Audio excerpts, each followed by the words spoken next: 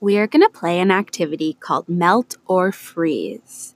It is about impulse control or self-control. It's the ability to control your behaviors and feelings.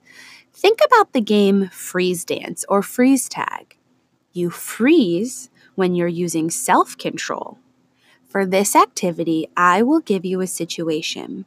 You will think about how you could freeze or stop to make a good choice in real-life situations I give.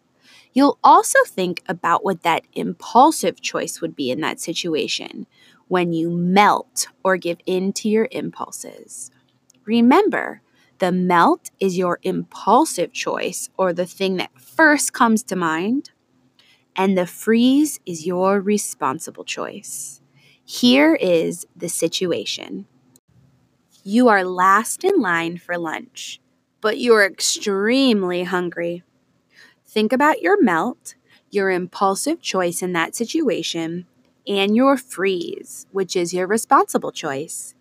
Again, that situation was you are last in line for lunch, but you are extremely hungry. I will give you time to think. Once you have your answer, put a thumb to your chest and your teacher will decide how you share your response.